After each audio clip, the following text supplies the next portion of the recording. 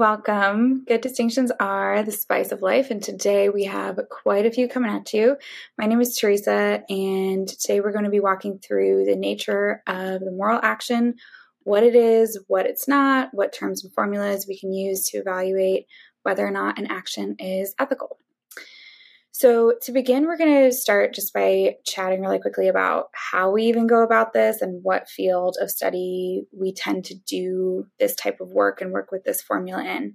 So philosophy, like any other field, has a lot of subdivisions to it. So if someone is studying philosophy, there are a lot of different branches of philosophy that we can be concerned with. So there's metaphysics, there's logic, there's phenomenology, there's epistemology. And it's important to know what the end goal of any of those particular studies are. So in the same way that if we are studying medicine or chemistry or math, we want to know why we're studying those things. What are we trying to get to when we're partaking in an endeavor to study anything? Philosophy is the same way.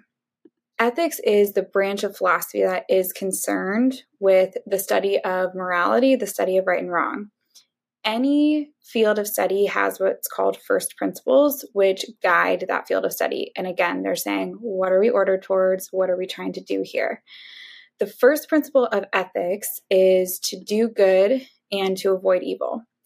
That seems maybe a little elementary to say, that seems almost too basic to even speak. That obviously that's what we want to do as humans. We're trying to do the right thing. We want to do the right thing. And in seeking to do the right thing, we're naturally going to be avoidant of the wrong things. We have this written into our beings in really fundamental, primal ways. So for example, if someone has a baby on a kitchen counter and that baby puts their hand onto a hot stove, immediately the baby is going to lift their hand off of the hot stove because there's something evil or bad and harmful happening. And so immediately that child is going to be avoidant of that thing that is causing them pain and causing them harm. So we just naturally are ordered towards what is good and safe and healthy for us and avoidant of things that are dangerous or difficult for us. In a similar way, we operate like this in terms of morality. We have this truth written into our beings that we are made for what is good, for what is uplifting for our soul, what will lead to our own flourishing. And we are avoidant of things that will take us away from that aren't ordered towards our fulfillment as humans. So human actions are naturally ordered and inclined towards choosing the good, and thus they're naturally inclined to be avoidant of what is evil. There is a ton of gray area in there, which is why there's this entire field of ethics, that it's not always that simple. It's not always as simple as just do the right thing or just don't do the wrong thing. There is plenty of middle ground where it's not always clear what the right thing is or even why the right thing is the right thing. So ethics is deeply concerned with providing a framework with which we can understand and evaluate where we should go when we find ourselves maybe in gray area or we find ourselves unsure of how to proceed, because we do want to honor this inclination that we are made to choose the right thing and we are avoidant of what is wrong. We say that this principle of doing good and avoiding evil is a self-evident principle. What this means is that no one really has to explain that to us. When we say something is self-evident, it just means no one ever really had to provide you with a syllogism or an argument as to why violence or murder is wrong. You would just sort of naturally understand that. We naturally understand that those things are wrong, and we will naturally be avoidant of it, or we will be shocked by it if we perceive that happening around us. So this principle that we want to do good and we want to avoid evil is something that's self-evident. No one ever had to explain to us that is what we're made for. But sometimes we do need some assistance in determining how we get to those good things. So before we proceed, I want to just quickly define a couple terms right off the bat that I think may be helpful. There's a term ordered and disordered that is used often in ethics. And sometimes that can make people feel a little prickly when they hear it, because the term disordered carries with it a lot of different connotations in our world. When it's being used in a philosophical sense, we say that an action is ordered if it is ordered towards what the person doing the action is made for. So it's ordered towards the good of a human person. It's ordered towards human flourishing and fulfillment. We say an action is disordered if it is ordered against what that action is for. When we use this term, we're not saying that the agent or the person doing the action is disordered or has a disorder. We're simply saying that the action isn't ordered towards what it's supposed to be doing. So it doesn't have a lot of morality attached to it. It's not saying something about the agent having a disorder or anything like that at all. It's simply saying, is this ordered towards what it's for, or is it ordered towards something else? Is there some type of twisting that has somehow occurred here? The other two terms I want to quickly walk through are the terms good and evil. So again, the first principle of ethics is to do good and avoid evil. And what are we even talking about when we say that? We say that a thing is a good thing if it is the type of thing that it's made to be. So for example, an apple tree is considered a good apple tree if it's producing apples. So if something is doing the action of the kind of thing that it's made to do, we would say that it's good. If an apple tree started producing pears or oranges or pineapples or pizzas, we would say that's super interesting, but we would technically say that it's an evil apple tree. It's not good because it's not doing the kind of thing that apple trees are meant to do. So something is good if it is the kind of thing it's meant to be. A good teacher teaches. A good student studies. If someone's water bottle is leaking water and not holding water, it's an evil water bottle. It's not a good water bottle. We're not saying anything about the morality of the water bottle itself. We're simply saying it is not ordered towards the type of thing it's supposed to be. So similarly, if we have that understanding of what something good is, we can then understand what something evil is. So an evil thing is, or something is doing evil if it is doing something disordered. It's not acting in accordance with the kind of thing it's made to be. So if a teacher is showing movies all day long and a teacher isn't teaching, we would say they're an evil teacher. We're not necessarily saying that the soul of that person is bad or they have a horrible character or that they're an evil person. We're simply saying they're not doing the kind of thing that they're made to be in the context of being an educator and being a teacher. There's also a similar way to talk about evil, which references something having a lack of a good that should be present, which means that if someone is lacking a good that should be present in their life, we say that there's an evil there. So if someone is born without one of their arms, there's a lack of a do good. They should have two arms. They ought to have two arms. There is a good that is due that person that is not there. And so we say that it is evil that they only have one arm. We are not in any way saying that the person with one arm is evil. We are not in any way saying that the parents of that child with one arm are evil or have done anything evil to lead to that point. We're simply using evil in the sense that there's a good that should be present, that good is not there. And therefore we say that it's evil, that it's lacking. So when the term evil is used, in some ways it will be referencing some level of morality, and in some ways it's just talking about natural evils where there should be a good that's present, it's not there, and so the term that will be used is evil. Okay, so we're about to go into this formula that helps us understand how to evaluate an action.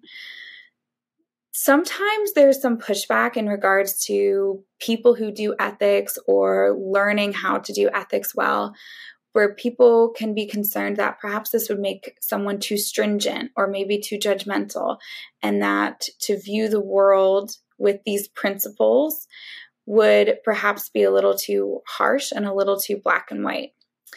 My response to that is that in being able to do ethics well, we actually free ourselves to be less judgmental and more empathetic people by being able to simply look at actions and not judge the morality of the people doing the actions. So understanding the nature of an action really matters in being able to love people really well and simply make judgments about actions. So being able and confident in identifying particular aspects of an action and determining whether that action is good or bad or neutral helps us understand our own actions. It helps us inform and examine our own consciences, and it helps us make better choices overall. This also has a ton of practical applications out in the world. This idea and these formulas, these principles are used all the time in areas of law and science and medicine. It's also just helpful in being able to determine the right course of action in our day-to-day lives, in big decisions and also in small decisions. It provides a framework and a language through which we can evaluate situations that are presented to us. And then it helps us explain our conviction about those situations to other people. So, for example, if as a parent you are reading a book or watching a movie with your kids and some type of action occurs and you want to be able to have a teaching moment with your child, being able to have the language and the framework with which you can do that and explain to them, here's why in this situation this person may have done this thing, and here's why we would say maybe there was a better choice that could have been made, gives you as a parent clear language with which to walk your child through that. So it can be very helpful even in situations like that where you can find common language with another to be able to have fruitful discussions about morality. So what are we even talking about when we're talking about moral action and human actions? We say that there are kind of two things that humans can do. We say that there are acts of man or acts of humans and human actions, which sounds far too similar, but they're referencing two very distinct things. Acts of man are things that human beings do that aren't freely chosen. So these are things like digestion or breathing or reflexes. These are just things humans do that are not deliberately willed. We bear no culpability for those things. When you go to the doctor and they hit your knee with a hammer and they're trying to see if you kick them, if you kick your doctor and you injure him or her, you are not culpable for that because that was a reflex. So those are actions that aren't deliberately willed, and therefore we have no culpability or morality attached to them. Human actions, moral actions, are actions that are freely chosen by the agent. They are freely chosen by the person doing the action. What is essential in that statement is that term freedom. St. Augustine says that no action can be good unless it is freely chosen. So that freedom is essential in determining morality and in determining culpability of the agent. For an action to be free, there must be at least two choices. If there is no capacity to choose, there's no ability to choose or distinguish between choices, we cannot say that an action is free. So there must be at least two choices for an action to be considered free at all. So even a yes or no question can be free. So if someone had a gun to somebody's head and they said, steal this pack of gum or I'm going to shoot you, there aren't a ton of options there. It's not a great situation, but there is a yes or no choice. That action can still be free, even though that person's freedom is severely limited, and therefore their level of culpability will be far less than someone who just freely chooses to steal a pack of gum without a gun to their head. There's still a yes or no question, that there is still the choice to do so or the choice to not do so. So there are still two options there. There aren't a ton of options, but there are still two options, and therefore that action is free.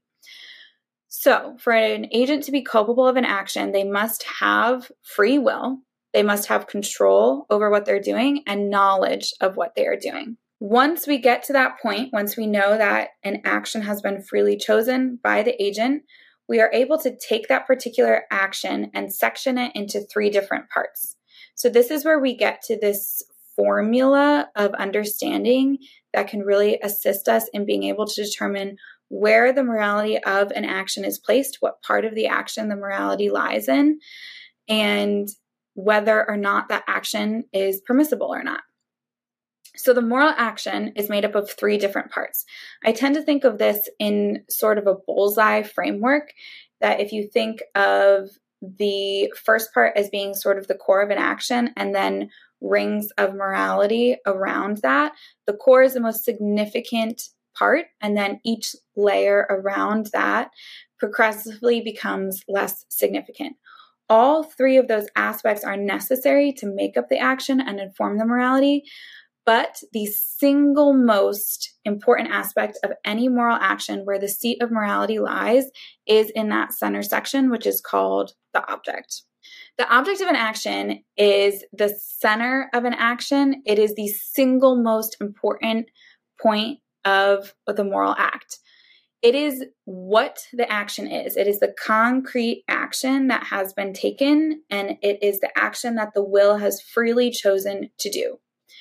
One way to think about this is to look at a full action and say, what is the most watered down, simplest version of what has occurred?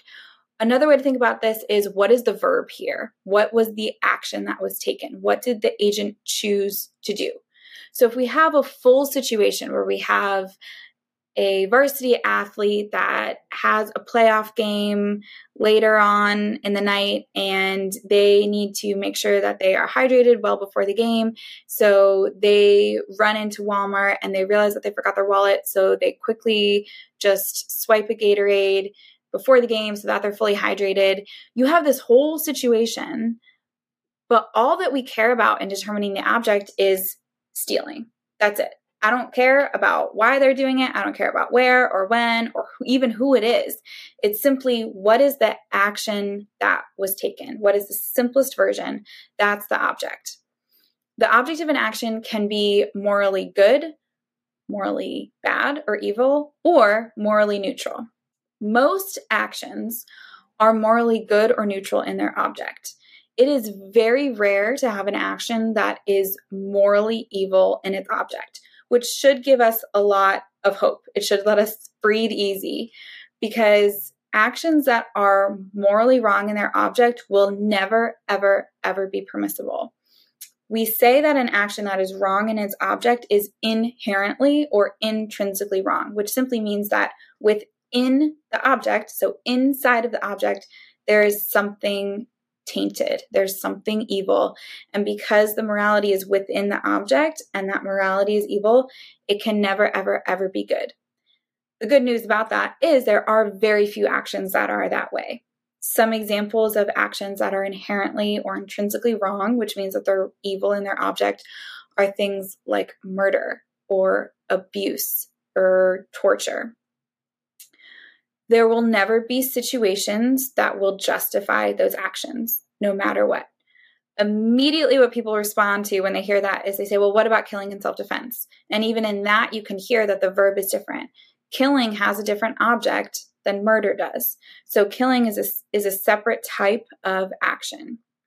That distinction, the distinction between objects that are morally good, bad, or neutral, is incredibly helpful in living out our daily lives in full freedom. Because if we live with this sense that at any moment we could commit an action that's inherently evil, we will walk on eggshells our entire life. But if we know that most things that we do have an object that's morally neutral or morally good, that frees us, and it actually allows us to be more responsible, because it means that we actually are the ones who are going to be determining more of the morality in our lives, which, yes, gives us more responsibility, but it also gives us more freedom. That it doesn't mean you're just going to stumble into evil. If someone is murdering or torturing someone, there's a lot of intentionality there. So you will not find yourself in a situation where you are accidentally doing an intrinsically evil action. One thing that might be helpful to mention as an example, and where this distinction can be really helpful in our world, is in areas of medicine, when we're trying to be very, very clear about what's actually happening. In recent months, there's been a lot of misunderstanding between abortions and miscarriages, and referencing both of those as the same thing. However, if we can name the object of both of those actions, we can see, before we even look at those other two components of an action, that the object of an abortion and the object of a miscarriage are incredibly different, even though the end result, the effect of those actions are the same, that there is the ending of a life. So the object of an abortion is the intentional ending of a preborn child's life. That is the object of what is happening, is the intentional killing, the murder of a preborn child. The object of a miscarriage isn't actually a moral act at all because there is no free choice. It's simply something that happened in the woman's body that caused the preborn baby to die, but there was no intentional action that occurred to cause that death. So even though the effects of those two things are the same, that the end result of an abortion and a miscarriage is that a baby's life has ended, those actions that led to those effects are radically different. And so even just in being able to determine what actually happened here in anything that we're doing helps us create clearer arguments and explanations as to why we hold certain moral convictions. Once we have determined that the object of an action is good or neutral, we can continue into these other areas of the action to determine whether or not an action can be good or bad.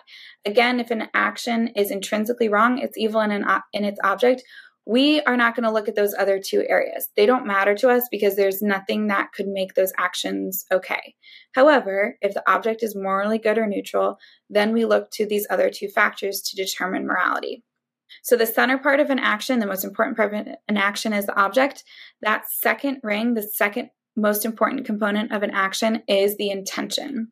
The intention is why the agent is doing the action. What is the intended outcome? It is the purpose of the action. That being said, just because an action is good or neutral, it does not mean that we're off the hook automatically. Intention can change a good or neutral object into a bad action. For example, doing volunteer work is a morally good action. Assisting other people who need it is good in its object. But if the reason, the intention that the agent is doing volunteer work is for the purpose of being praised for it, or it's only to put it on a resume, or it's for prideful reasons, well, now the intention has altered the morality of that action. Sure, the action on its own is good, but the reason it's being done is a self-interested reason. And it now has changed the nature of the action. So just because an action is good doesn't mean that on the whole, the full action is automatically going to be good because intention can completely color it. So it can change good or neutral objects into immoral or bad actions. On the flip side, intention cannot justify evil actions. So on the one hand, you can have a good object that then can be colored evil with an evil intention, or a neutral object that can be colored evil with an evil intention. Similarly, a good intention cannot then come in and color an evil action good. So again, if an action is bad, it doesn't matter how good an intention is. A good intention can never justify an intrinsically evil action. We can never do evil in order to obtain a good. Classic example of this is if you look at movies like The Godfather or something, there are tons and tons and tons of good intentions in situations like that. Avenging or protecting a family member is a good intention, right? Protecting the honor or the dignity or the safety of a family member is an incredibly good intention. But if that good intention is gone about in a bad way and an evil action is attached to that good intention, like killing somebody in order to protect a family member, then that action is still wrong. Murder is still wrong, even with the best intentions. So for an action to be considered praiseworthy, both the object and the intention must be good. There cannot be a discretion between those two things. So if we have a good or neutral object and a good intention, we move on to this third component of an action, which is called the circumstance. So the object is what is going on. The intention is why is this going on? And the circumstance is everything else in regards to that action. It's the context and the conditions upon which the action occurs. It's all those external factors. So to whom did it occur? How often? Where did it occur? When did it occur? What are the effects and what are the outcomes of this action? Circumstance is the least significant component of an action. It is important, but it will not change a bad action to a good action, and it also will not change a good action into a bad action. So in the way that intention in some situations can sort of flip the morality, that you can have a good object and a bad intention and it will make the action bad, circumstance can't do that. All circumstance can do is change the gravity of the action. It changes the level of moral responsibility and culpability. I think of it as a sliding scale where you have this action and you just have kind of a scale of morality, and circumstance can just slide the action on this scale, but it's never going to totally determine the morality on the whole. An example of this is cheating in school. Cheating on a spelling test in second grade is not as big of a deal as cheating on the SAT in 11th grade. The object is very similar, cheating in an academic setting, but what is happening is different. That one situation is far more severe than another. It's far more morally problematic to cheat on the SAT when you are 17 years old than it is to cheat on a spelling test when you are 7 years old. Similarly, we hold people accountable in different stages of their life depending on how much they know. So if a 30-year-old and a 6-year-old commit the same action, we would naturally, under most circumstances, hold a 30-year-old far more culpable than we would hold a 6-year-old for the same action, because the 30-year-old has lived far more life. They are above the age of reason. They know more. They have a more developed conscience. And so we should hold them more accountable, even though the same action has occurred. This is why we have different degrees of things in regards to law, that there's a difference between first degree and second degree murder. Some actions are more serious than others. In our everyday lives, this can be helpful for people in education or people who are raising children, that there's going to be a level of proportionality in terms of discipline. That if there's a question of how to discipline, or should we even discipline a student or a child in regards to certain actions, it is totally normal and good to say that there are varying degrees of discipline proportionate to what was done, even how many times something was done. That the first time a student does something wrong and we then come in and we explain and we say, here's why we think that maybe this isn't permissible. Can you tell us why you did this? Here's a different way to approach a similar situation in the future. We wouldn't hold them very accountable in that circumstance because it's the first time something has happened. If those conversations have occurred and that student has full knowledge and they do that for the 10th time, it's okay to say that in this situation, we're going to hold them more accountable. It's not changing the nature of what that student is doing, but it's just saying, oh, if we have this sliding scale, well, the 10th time you do something is a bit more severe than the first time you do something. So again, circumstance cannot make a good action bad, and it cannot make a bad action good. It simply is going to change the level of responsibility that someone has when they make that decision. So the circumstance in which someone cheats on their spouse because something occurred, or they had fallen in love with someone else, whatever the circumstances are, potentially could make us more empathetic to that choice. But no circumstance will ever make us high five someone for infidelity. Infidelity is always wrong, no matter what. The circumstance in which someone chooses that is not going to ever make that good. It can potentially slide it on a sliding scale, but it will never flip the morality of the action itself. All it will ever do is change the level of responsibility and culpability of the agent. Taken on the whole, one single action has all three components. So every single action that is freely chosen and deliberately willed has an object, an intention, and a circumstance. And in order for an action to be considered good, all three must be morally good or neutral. One aspect that is really important to mention in judging an action and splicing apart these three components, what we are judging is only the action. We are not judging the person doing the action. Ethics doesn't really touch that very often. We're not judging the person who's doing it. We're judging the action that has been done. I'll put a link to a podcast that Will has done about this. But it really is important to note that ethics isn't really in the business of making character claims or character judgments, because we can't know that. I cannot know another person's soul in the moment that they're choosing an action.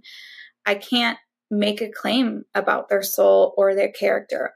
All I can judge is the action that was done. All I can do is judge the thing that has been done.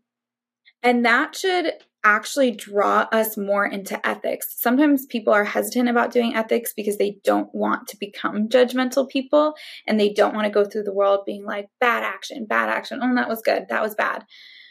If studying ethics causes that to happen, then ethics is being studied incorrectly.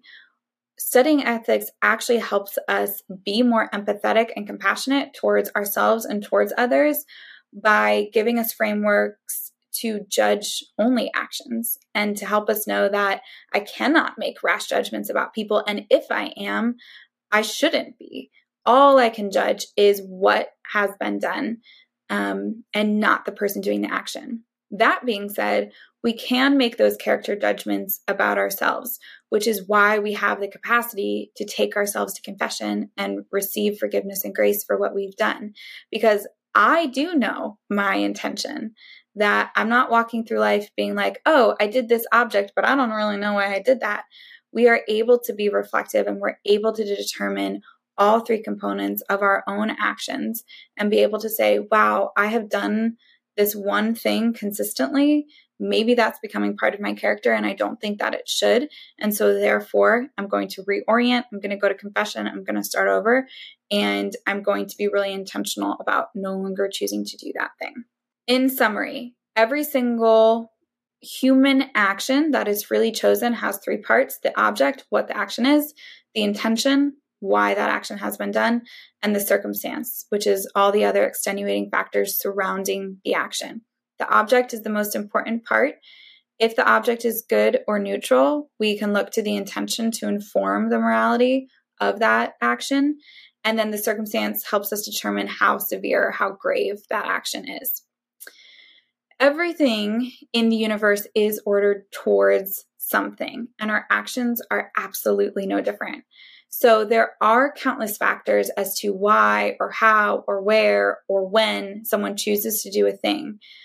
But that fact that there is an objective nature to our actions is necessary not only in disciplines like law or medicine or even just ethics, where a claim is needed in evaluating human action, but it is so necessary for all of us in our everyday decisions as we seek to live lives that are ordered towards our own human flourishing. This formula and these principles for determining the morality of actions are simply one tool that can aid us in striving for lives of virtue and lives of fulfillment and happiness. That is all that we have for today. Please go follow us at Good Distinctions on Instagram and Facebook, and subscribe to Good Distinctions on YouTube and Substack. Good Distinctions are the spice of life. Choose goodness, and we will see you next time.